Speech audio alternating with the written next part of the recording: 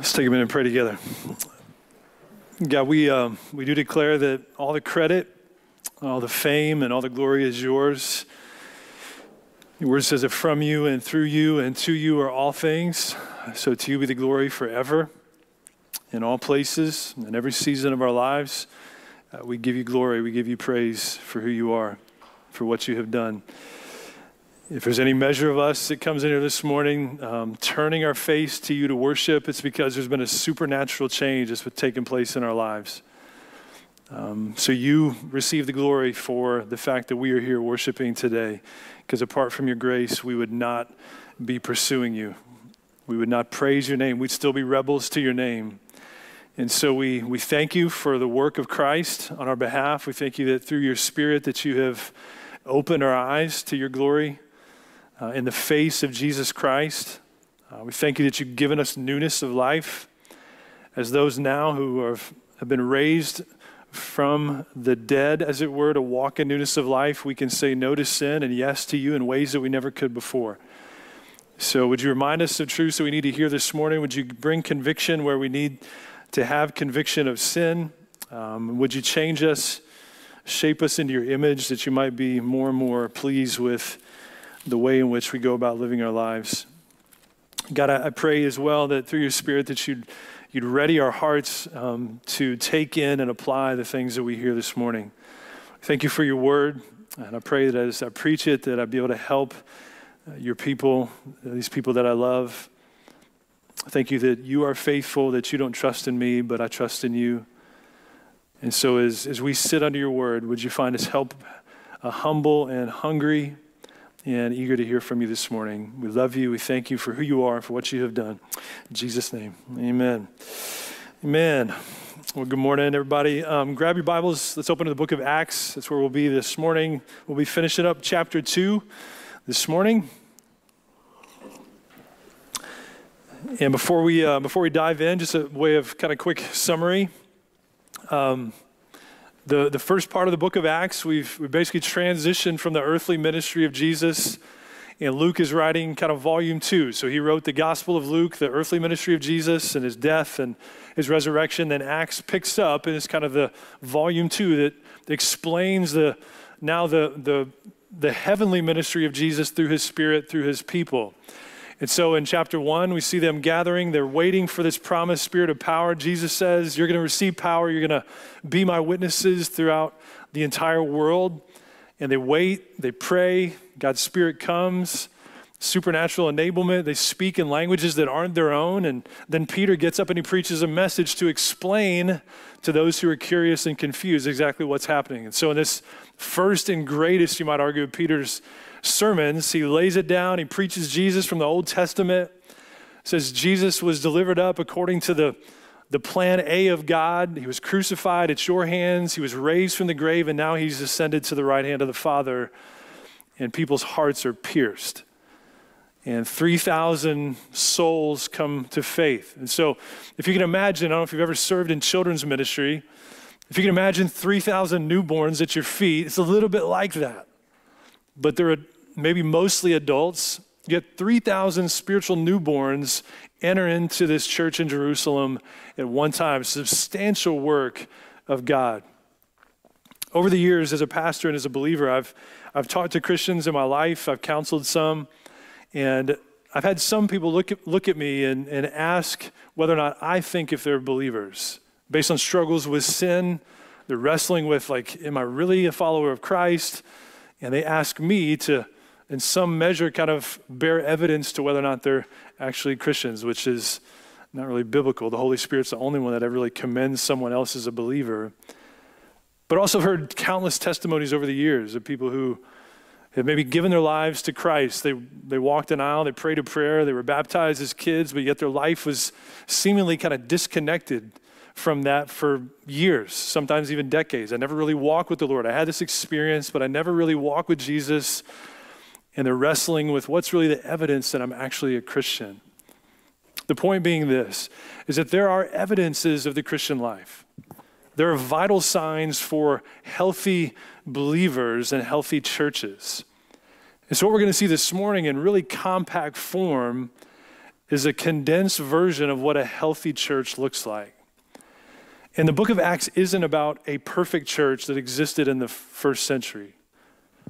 It's about, in this moment, really propping up for us, what does it look like to be a healthy church, and how can we pursue these things the same way that the first century church was dedicated to these things.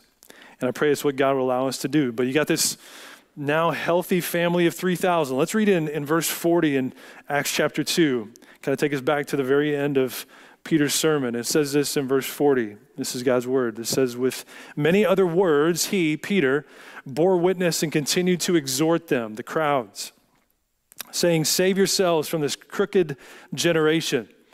So those who received his word were baptized, and there were added that day about 3,000 souls, a healthy family of 3,000, right? And so now we're going to look at these vital signs of this new family of faith. And I want us to wrestle with that, but not just kind of generally for what does a healthy church look like, but are these same things present in me? Because what's a collective reality should be an individual reality for each believer in the kingdom of God. And so there's personal application all along the way this morning. But you see in verse 42, let's read that together. So in verse 42, it says that they devoted themselves, this 3,000 plus, to the apostles' teaching and the fellowship, to the breaking of bread and the prayers. And awe came upon every soul, and many wonders and signs were being done through the apostles. And all who believed were together and had all things in common. And they were selling their possessions and belongings and distributing the proceeds to all as any had need. And day by day, attending the temple together and breaking bread in their homes, they received their food with glad and generous hearts, praising God and having favor with all the people. And the Lord added to their number day by day those who were being saved. So there's a whole lot that could be said here. This is a really wonderful depiction of a healthy church. And we did a 4-part series out of this same section years ago, but I'm going to preach it all in one message. And I think there's some helpful things about doing it all at once. But the first thing we see in verse 2 is that they were devoted to certain things. So the word devoted here gives us this picture of being presently, actively, continuously committed to something. So the early church was continuously committed, firstly, to the apostles' teaching, to the word of God. The apostles delivered that which they heard from Jesus. They delivered the Old Testament, now in view of who Christ is, as the one who was promised from of old. And so they were committed to God's word. So we could say it this way: a healthy, spirit-filled church is a church committed to the word of God. Additionally, you won't find a healthy Christian who isn't devoted to the word of God, any more than you will find a human being that's healthy who doesn't eat food. It doesn't exist. There's no category biblically for a healthy Christian apart from the Word of God. A.W. Tozer said it this way. He says, nothing less than a whole Bible can make a whole Christian. And there's a few passages I'll rattle off just here real quickly, but one of them, again, keeping in mind, you've got a church that's full of spiritual newborns, 3,000 plus, and Peter uses that language in 1 Peter chapter 2, and he says this. He says, like newborn infants, long for the pure spiritual milk of the word, that by it you may grow up into salvation. The implication is there's no growth apart from the pure spiritual milk of the word of God. It just does not happen apart from God's word. Ephesians 5:18-19 says, be filled with the Spirit, addressing one another with psalms and hymns and spiritual songs. Colossians 3:16 says, let the word of Christ dwell in you richly, teaching and admonishing one another in all wisdom, singing psalms and hymns and spiritual songs with thankfulness in your hearts to God. So the question maybe becomes like, why? Why is it such an earnest commitment that we need to have? Well, you probably went through this week and probably different moments you were confused about something. Like we get confused all the time. And God's word is a lamp unto our feet and a light unto our path, that which gives wisdom to the confused. We're all unqualified to be used by God, left to ourselves. But 2 Timothy 3:16 says God's word that's breathed out by him is able to equip everyone, make them adequate for every good work. That's the word of God's role in the life of a believer. It seems like every step we take at times seems to be insecure. But God's word in 2 Peter chapter 1 is that which is sure and firm. When we get to the end of ourselves, inevitably, all of our trying, all of our effort, and we feel like we don't have any hope because of circumstances, Romans 15:4 reminds us that it's God's word that brings encouragement and hope. And here's one particular challenge to this. One challenge to being continuously committed to the word of God is that some people would discount Christianity, saying that the Bible contradicts itself. And there's some arguments in there, some apologetics that we can apply to help that. But here's what I would submit is that most people don't reject the Bible because it contradicts itself. Most people reject the Bible because it contradicts them. And the way that they live, we're confronted with the various things that we want to do that don't jive with the Word of God, and we don't want to be contradicted by the Scriptures. But a healthy believer and a healthy church is continuously committed to the Word of God, to the apostles' teaching. I mean, if we got up here and tried to preach week in and week out something other than God's word, I mean, we might have enough experience between the four of us to preach maybe one Sunday without God's word, without anything to say to you other than just our experience. But we come to preach God's word, his revealed word, as that which grounds us and secures us. And we know from singing that song, Come Thou Fount, there's this line in that song that always strikes me as peculiar because you want to raise your hands because it says, prone to wander, Lord, I feel it. Prone to leave the one I love. And it's actually bad news. But the good news is God's word and God's grace is what secures us and anchors us back to him. So even though we're prone to wander, God's word is what brings us back. And let me encourage you with this as well, is that maybe some of you feel maybe a little bit of apathy toward God's word. Like maybe you come in here this morning and you think about the notion of being continuously committed to God's word, and you can rightly look at that and be like, that's not what would describe my relationship to God's word. I'm not continuously committed to Scripture. Maybe you're just confronted with that apathy, like I just don't desire it the way that I should. Let me give you one thing to consider doing. If you do anything from this morning, it would be this. Pick up your Bible, go to Psalm 119, and spend as much time in it as you need to. Psalm 119 is the longest psalm in the Bible. It's like 150 verses. And the whole thing is about God's word, his precepts, his law, his teaching, what it does in us, the way we should respond to it. There were seasons in the past where it was just, it's like water in a dry land. But go to it and look at the passion for it and the product of God's word in the life of the believer. Maybe that's one particular thing you could do this morning to kind of move to a place of continuous commitment to the word of God. The second thing we see they're committed to, continuous commitment to prayer. We saw in the beginning in chapter 1, as they waited for the Spirit of God, the power to come, they were gathered together and they were devoted to prayer. They were praying together. As chapter 3 begins, just go there with me real quickly. It's the very first verse in chapter 3 that Pastor Jason will preach next week. It says, now Peter and John were going up to the temple at the hour of prayer, the 9th hour, 3 p.m.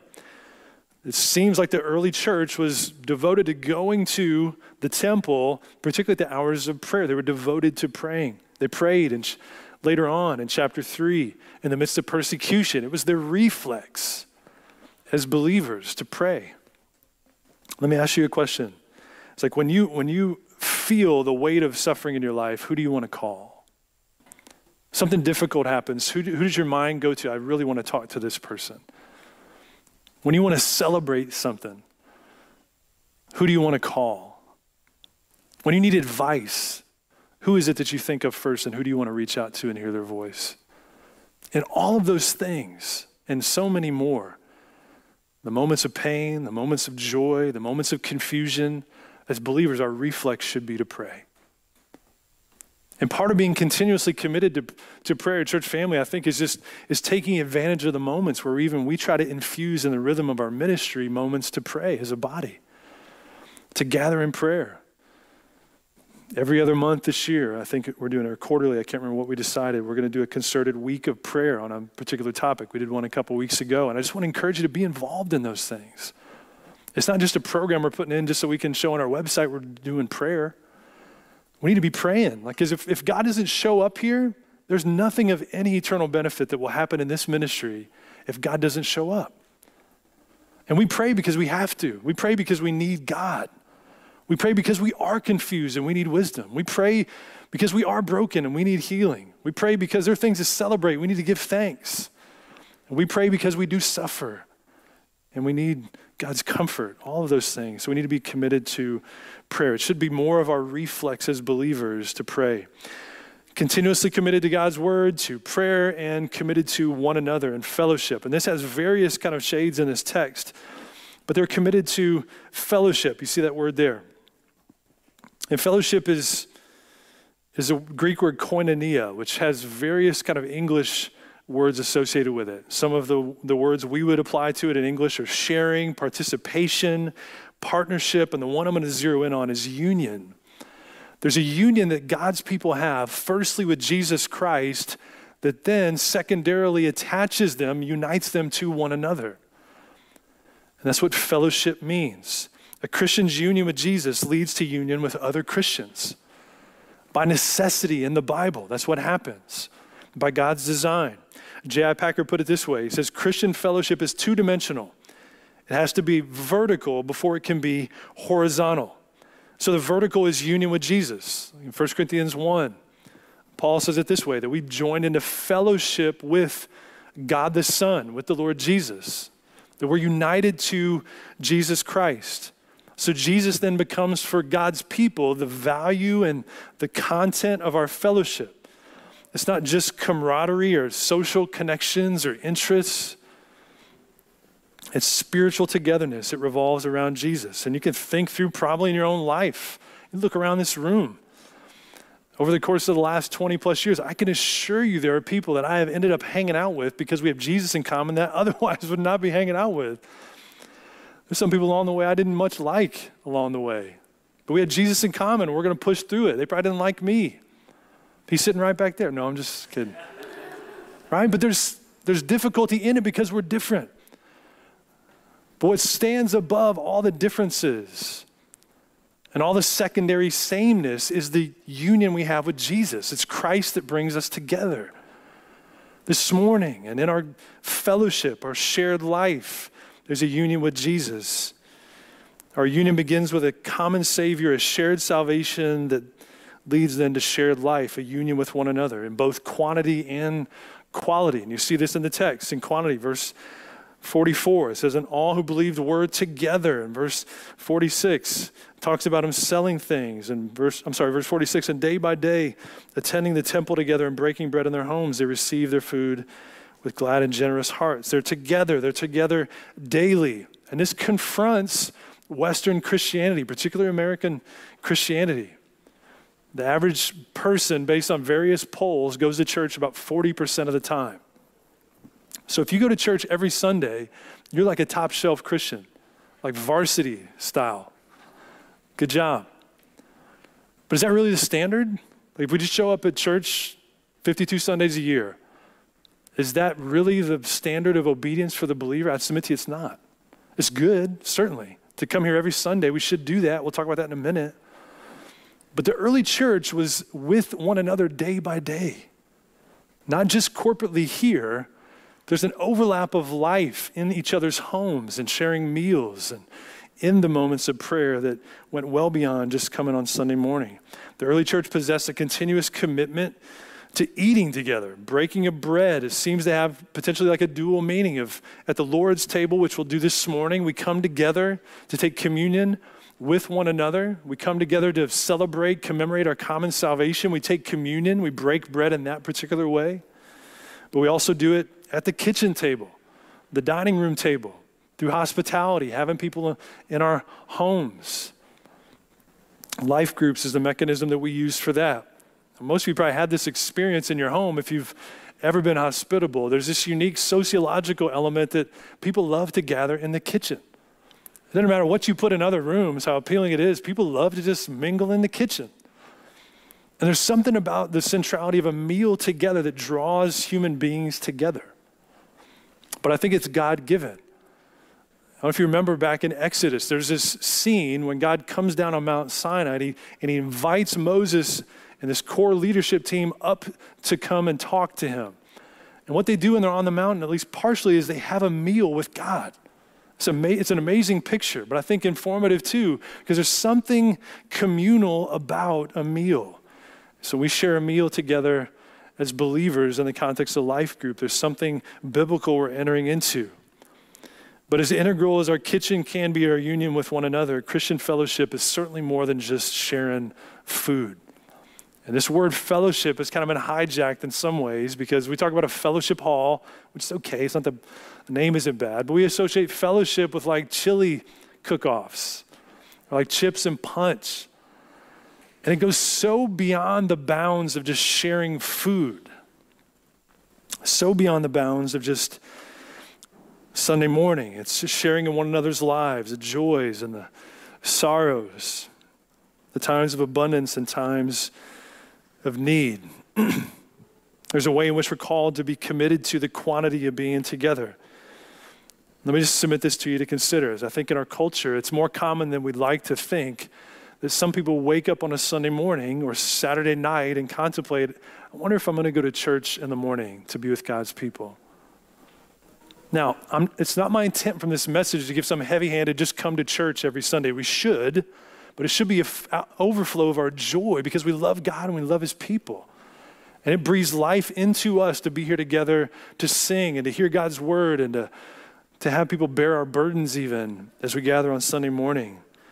Fellowship with other believers and involvement in the local church corporately and from house to house involves this. Here's the way I'd say it. Premeditated commitment. It's like in our lives, there's a premeditation that there's a presupposition that I am going to be at church to be with God's people because I need it. I need it. They need me. It's part of God's design for me. And if you've been here any amount of time, you've heard us preach it. You probably heard us even one-on-one or in smaller gatherings, is that the New Testament gives this picture that there's no such thing as a churchless Christian. It's foreign to the New Testament. And we live in an age, particularly in America, where the idea of churchless Christians runs rampant. And so I have a premeditated commitment to fellowship, being with God's people that goes well beyond Sunday morning. Let me give you a picture of even this week, some things that I thought of that I've seen in our body by God's grace and I celebrate. A biblical community, a continuous commitment to one another shows up all over the place. It's all over town. Let me share some expressions of it. It's found in the countless members of our family here delivering meals to one another in times of need. How many of you in this room have received a meal from somebody else as a believer? If you've had a baby here, you probably had several meals. It's life-giving, right? It's found when I drive by Mr. Bays' house yesterday and I see Dave Wargo's truck in his driveway. I know that Dave's bringing him a meal and just sitting with him and having a time talking to him. That's where fellowship happens. Like it's found when Devontae tells me about the men in his life group giving him counsel about life as a young man and the Lovitts informally adopting him into their family by way of a ceremony and a certificate. That's fellowship. There's overlap in life. People are drawn into one another's homes and their families even. It's found in several different people showing up to help a single mom declutter and pack over the last several weeks. That's fellowship. It's union together. It's found in the countless meals and cups of coffee, bagels that stand in between two people talking about Jesus and how to do this thing well as long as God gives us life. That's fellowship. It's found in sharing in each other's joys, the graduations and the engagements and the weddings and the babies, and also in the sorrows of miscarriages and lost family members and sickness and loss. That's the ground of fellowship. It's not just punch and cookies. It's so much more. And I praise God for the way that that's happened and the ways it continues to happen here. But God, I believe, wants us to pursue and excel in it still more. In 197 AD, a North African Christian theologian and church father, Tertullian, wrote a letter to the Roman authorities to kind of appeal to the Roman authorities on behalf of the Christian church that was suffering in that context. He wrote a letter called the Apologeticus. It's 50 chapters long, 35 1,000 English words, a massive work. And as part of this work and this appeal to the Roman authorities, Tertullian described the love of the church, the love of believers for one another in comparison to the Roman culture. And he said it this way. He says, but it is mainly the deeds of a love so noble that lead many to put a brand upon us. Meaning this, the way in which these people love each other so nobly, people put the brand on us as Christians in this context.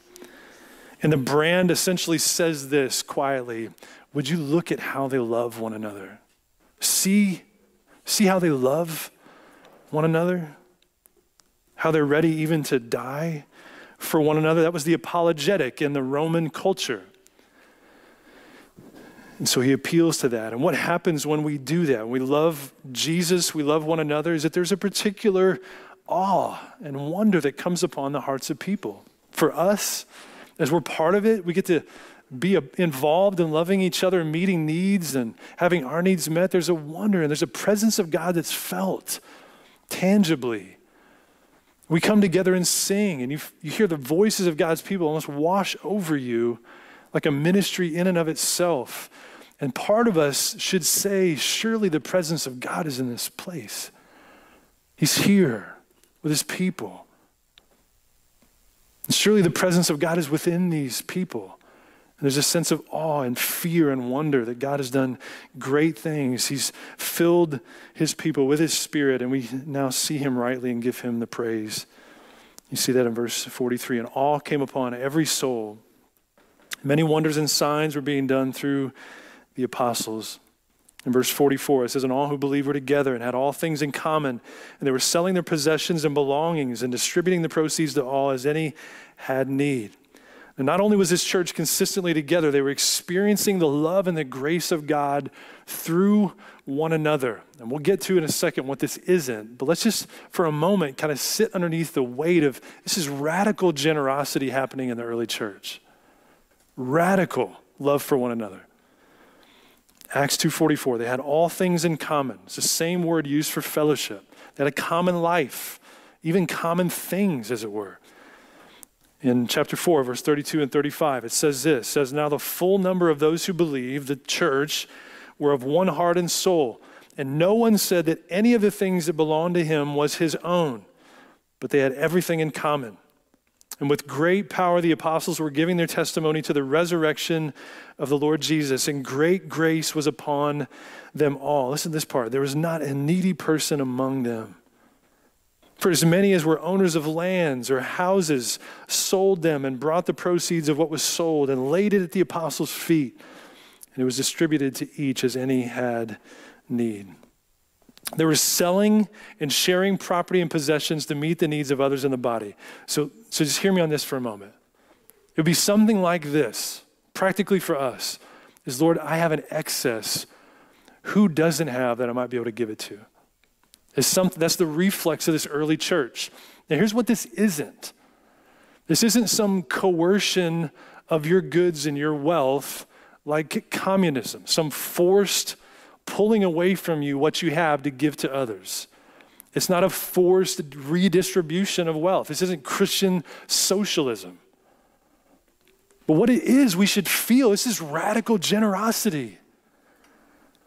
Why? Because we serve a radically generous God. You see that to the Corinthian church, like he who is rich, Jesus, for your sake he became poor, so that through his poverty you might become rich. So go be generous. That's the outflow of the Christian life, is radical generosity. The power and presence of God will cause us to love Jesus and his people more than our comfort, more than our possessions even. And I was really challenged by this last night, just thinking to myself, like just lately and in my life, there's not as much of my reflex as I think it should be to think through all that I have is entrusted to me. How can I take any excess I have and give it away? I thank God for just even a couple times over the last month, I've had people ask me in the body, hey, just let me know if there's a need in the body that I can try to meet. And that's an expression of what we're talking about. I have something on hand. I just want to know if it can be a blessing to anybody else. That should be as well a continuous commitment of the people of God. In verse 46, and day by day, attending the temple together and breaking bread in their homes, they received their food with glad and generous hearts, praising God and having favor with all the people. I just wonder, walking into this church and its expressions, its house church sort of dynamics and the corporate dynamic, you'd walk in and be like, this place is awesome. These people love each other. It's like people are happy to be here. There's life here. And Ken Hughes comments on that in his commentary on Acts. He says, when someone passed by, he's kind of picturing himself as a passerby of the early church. He says, when someone passed by one of the house fellowships, they not only heard solemn testimonies and hymns, they sometimes heard laughter. He says this, he says, sometimes we look like someone put Clorox in our coffee. But in the early church, they were human and full of joy, and God's people should be the most joyful people on the planet, praising God, gladness in our meals, generosity in our hearts. It flows out. All the blessings we receive are just kind of pushed outward to be a blessing to other people. Radical, gospel-centered, Christ-driven generosity is what depicted the early church. The people of God praising God and loving one another. I can't tell you how many times I've thought of just the picture of us as we worship in here, and I pray it's happened some. I believe it could happen more. As people inevitably walk by, there's a lady who walks by here like 30 minutes into my message, like every time. I'm just like, I wonder what she's doing. She knows we're in here worshiping. As opposed to being bitter, I just pray she's distracted. Like, man, they sure seem convinced of what's going on in there. Those people praise God. They sing. And I pray that as people watch us, maybe even hear us, and certainly as they come in here, that they'd be struck by the fact that these people praise God, that they have reason to be glad. They're convinced of why they sing. They're convinced of this Savior they speak of, right? And that should depict the people of God. And we praise God. And sometimes the awe of God comes in this room, or in our hearts, and with such a gravity that we dare not speak. But sometimes the presence of God comes and we dare not keep quiet. That we sing and we clap and we praise God because he's worthy of praise. And that's what the early church did. They were continuously committed to praise God. In verse 47, this kind of culminating, glorious, missional community, the Lord added to their number day by day those who were being saved. In verse 47. I have to wonder, because you have, again, the picture is Peter just delivered this mega sermon, like his first and greatest sermon. And I have to wonder, as he sees 3,000 people, they're like, what should we do? Like, how do we respond? He's like, repent, believe in the gospel, be baptized for the forgiveness of sins. 3,000 people do just that. And you have to wonder how much he thought about his conversation with Jesus back in Matthew 16, where Peter himself, Jesus says, who do you say that I am? Peter says, you are the Christ, surely the Christ, the Son of God. And what does Jesus say in response? Peter, I'm going to build my church. I'm going to build my church, and the gates of hell won't prevail against it. And it's exactly what's going on right here. Jesus is building this church. He's calling people to himself. He's adding to their number day by day those who are being saved. People are responding in faith and repentance and now have new life. And you have 3,000 spiritual newborns as a result. God himself adds people to the church. God himself brings about salvation in the hearts of men through his power, through his word. As people call on his name, day by day, people are being saved. I have to think as we wake up and we think about what is it we're doing here? Like, what is this ministry about? It's about this. About the people of God, representing God well in this world, passionate about him and loving other people and seeing other people come into the kingdom. Like we're this caravan on this side of eternity, just marching with one another on the way to heaven. And we want to take as many people with us day by day, that God would add to our number those who are being saved. And so we pray because we need God to work. We're not smart enough. We don't have enough programs or personality to change a human heart. That God is the one who works and saves and softens and commends men to respond to his word and humble obedience. So this is a brief picture of a young but healthy church. They were devoted to the things of God, united to one another, and God was powerfully working in their midst. And I pray that we would be a church something like this. devoted to the scriptures, devoted to fellowship, devoted to a shared table as we're going to take here in just a moment. And as we go to communion, let me just say a couple things. If you're in this room and you've never trusted in Jesus, like maybe you've been to church your whole life, but to you, it's a little bit like what Peter said in his sermon, like this Jesus. Like Jesus feels about like that to you, like this Jesus. He's not so much my king, I'm not his subject, but he's the one that I've thought about, heard about, maybe even some measure believed in, but I've never surrendered to him. And if that's you, then make today the day of salvation. The message is for you. Peter said this promise is for you and for all who are far off. And as we looked at last week, every single one of us is far off. Jesus is the only hope for the nations. He's the only hope for you. As we feel the weight of the guilt of our own sinning and sinfulness before God, it should drive us to see our need for salvation. And it may very well be, as we talk about a healthy church, that some of you have seen unhealthy churches. You've seen unhealthy Christian leaders. You've seen unhealthy Christians. And I feel led to just share this, is don't allow an unhealthy depiction of the Christian life to cause you to throw away Christ. It would be to your detriment eternally that you would somehow brush away the urgent need you have to respond to Jesus because somehow you believe that a depiction of Christianity fell short in your mind. But run to Christ today. We have a perfect Savior. He has a perfect design for his church lived out by imperfect people. But make today the day of salvation.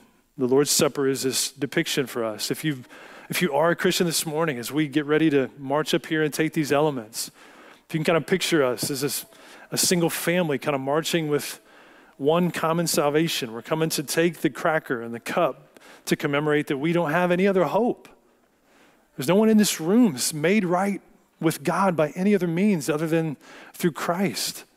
It's only through his death and his resurrection that we have life for this life and the life to come.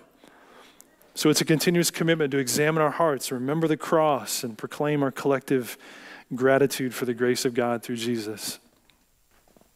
As we ponder here in just a moment, just maybe the ways we see sin expressed in our own lives, maybe the guilt and things we need to confess. As we look at the cross every single Sunday, it's a visual depiction for us that Jesus became everything that we are so that we can become everything that he was.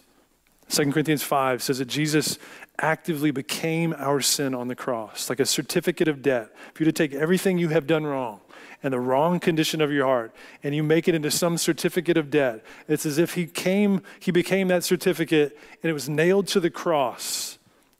It's taken out of the way now. And through this gaze of faith that we get not only our debt taken away, but we get his perfection applied to our account. That's the gospel. You get to become what you're not through the work of Christ and nothing else. Saved by grace through faith in Christ alone. So as we come this morning, it's this simple way to say, Jesus, your blood shed for me, your body pierced for me is my only hope for salvation. At the end of my days, my hope will remain the same in Christ alone. Let me invite you to bow your head just for a minute and just consider, part of this is examination, and maybe just consider maybe the things that come into your mind when you think about your different failings over this last week, and maybe just even the picture of your greatest failure. And allow it to move you to a place of confession. Confession is to agree with God that sin is wrong, and repentance is to turn from it and to turn to God.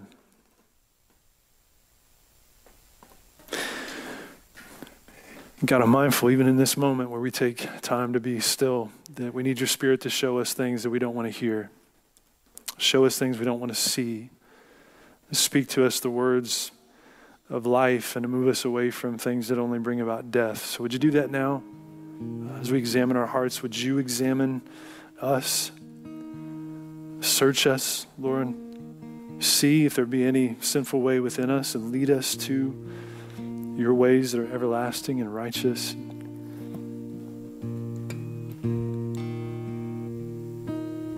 We acknowledge, God, that all of us have fallen short of perfection. No one in this room can claim perfect righteousness. And that's why we come begging upon, falling upon, casting ourselves upon a common Savior, the Lord Jesus. Jesus, thank you for doing what we could never do on our own. Fulfilling the law perfectly and dying in our place as our substitute. Father, thank you that you were willing to crush Jesus in our place so we could be forgiven.